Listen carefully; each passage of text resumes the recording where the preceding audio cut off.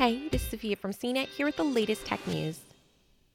SpaceX and NASA will need to wait for their historic launch to the International Space Station after inclement weather postponed the first crewed flight of the Dragon on Wednesday. Astronauts Bob Behnken and Doug Hurley were supposed to launch from Florida aboard a Falcon 9 rocket at 4:33 p.m. Eastern Time on Wednesday. Hans Koenigsmann, a vice president at SpaceX, said that preparations were complete earlier in the week, but to get off the ground, the team would need the weather gods working with us. The weather gods, it seemed, had other plans.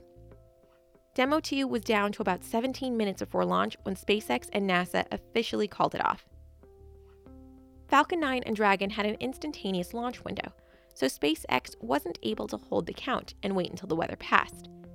The fuel used to propel the rocket cannot sit in the booster on the pad, where it warms up and can affect performance and the ISS orbiting the Earth.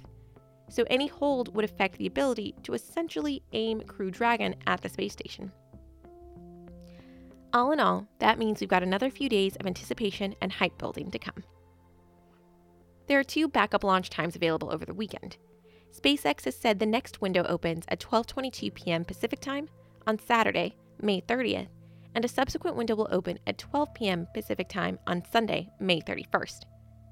The weather could again be a factor, with recent reports from the 45th Weather Squadron showing only a 40% chance of favorable weather for both backup launch times. For more of the latest tech news, visit cnet.com.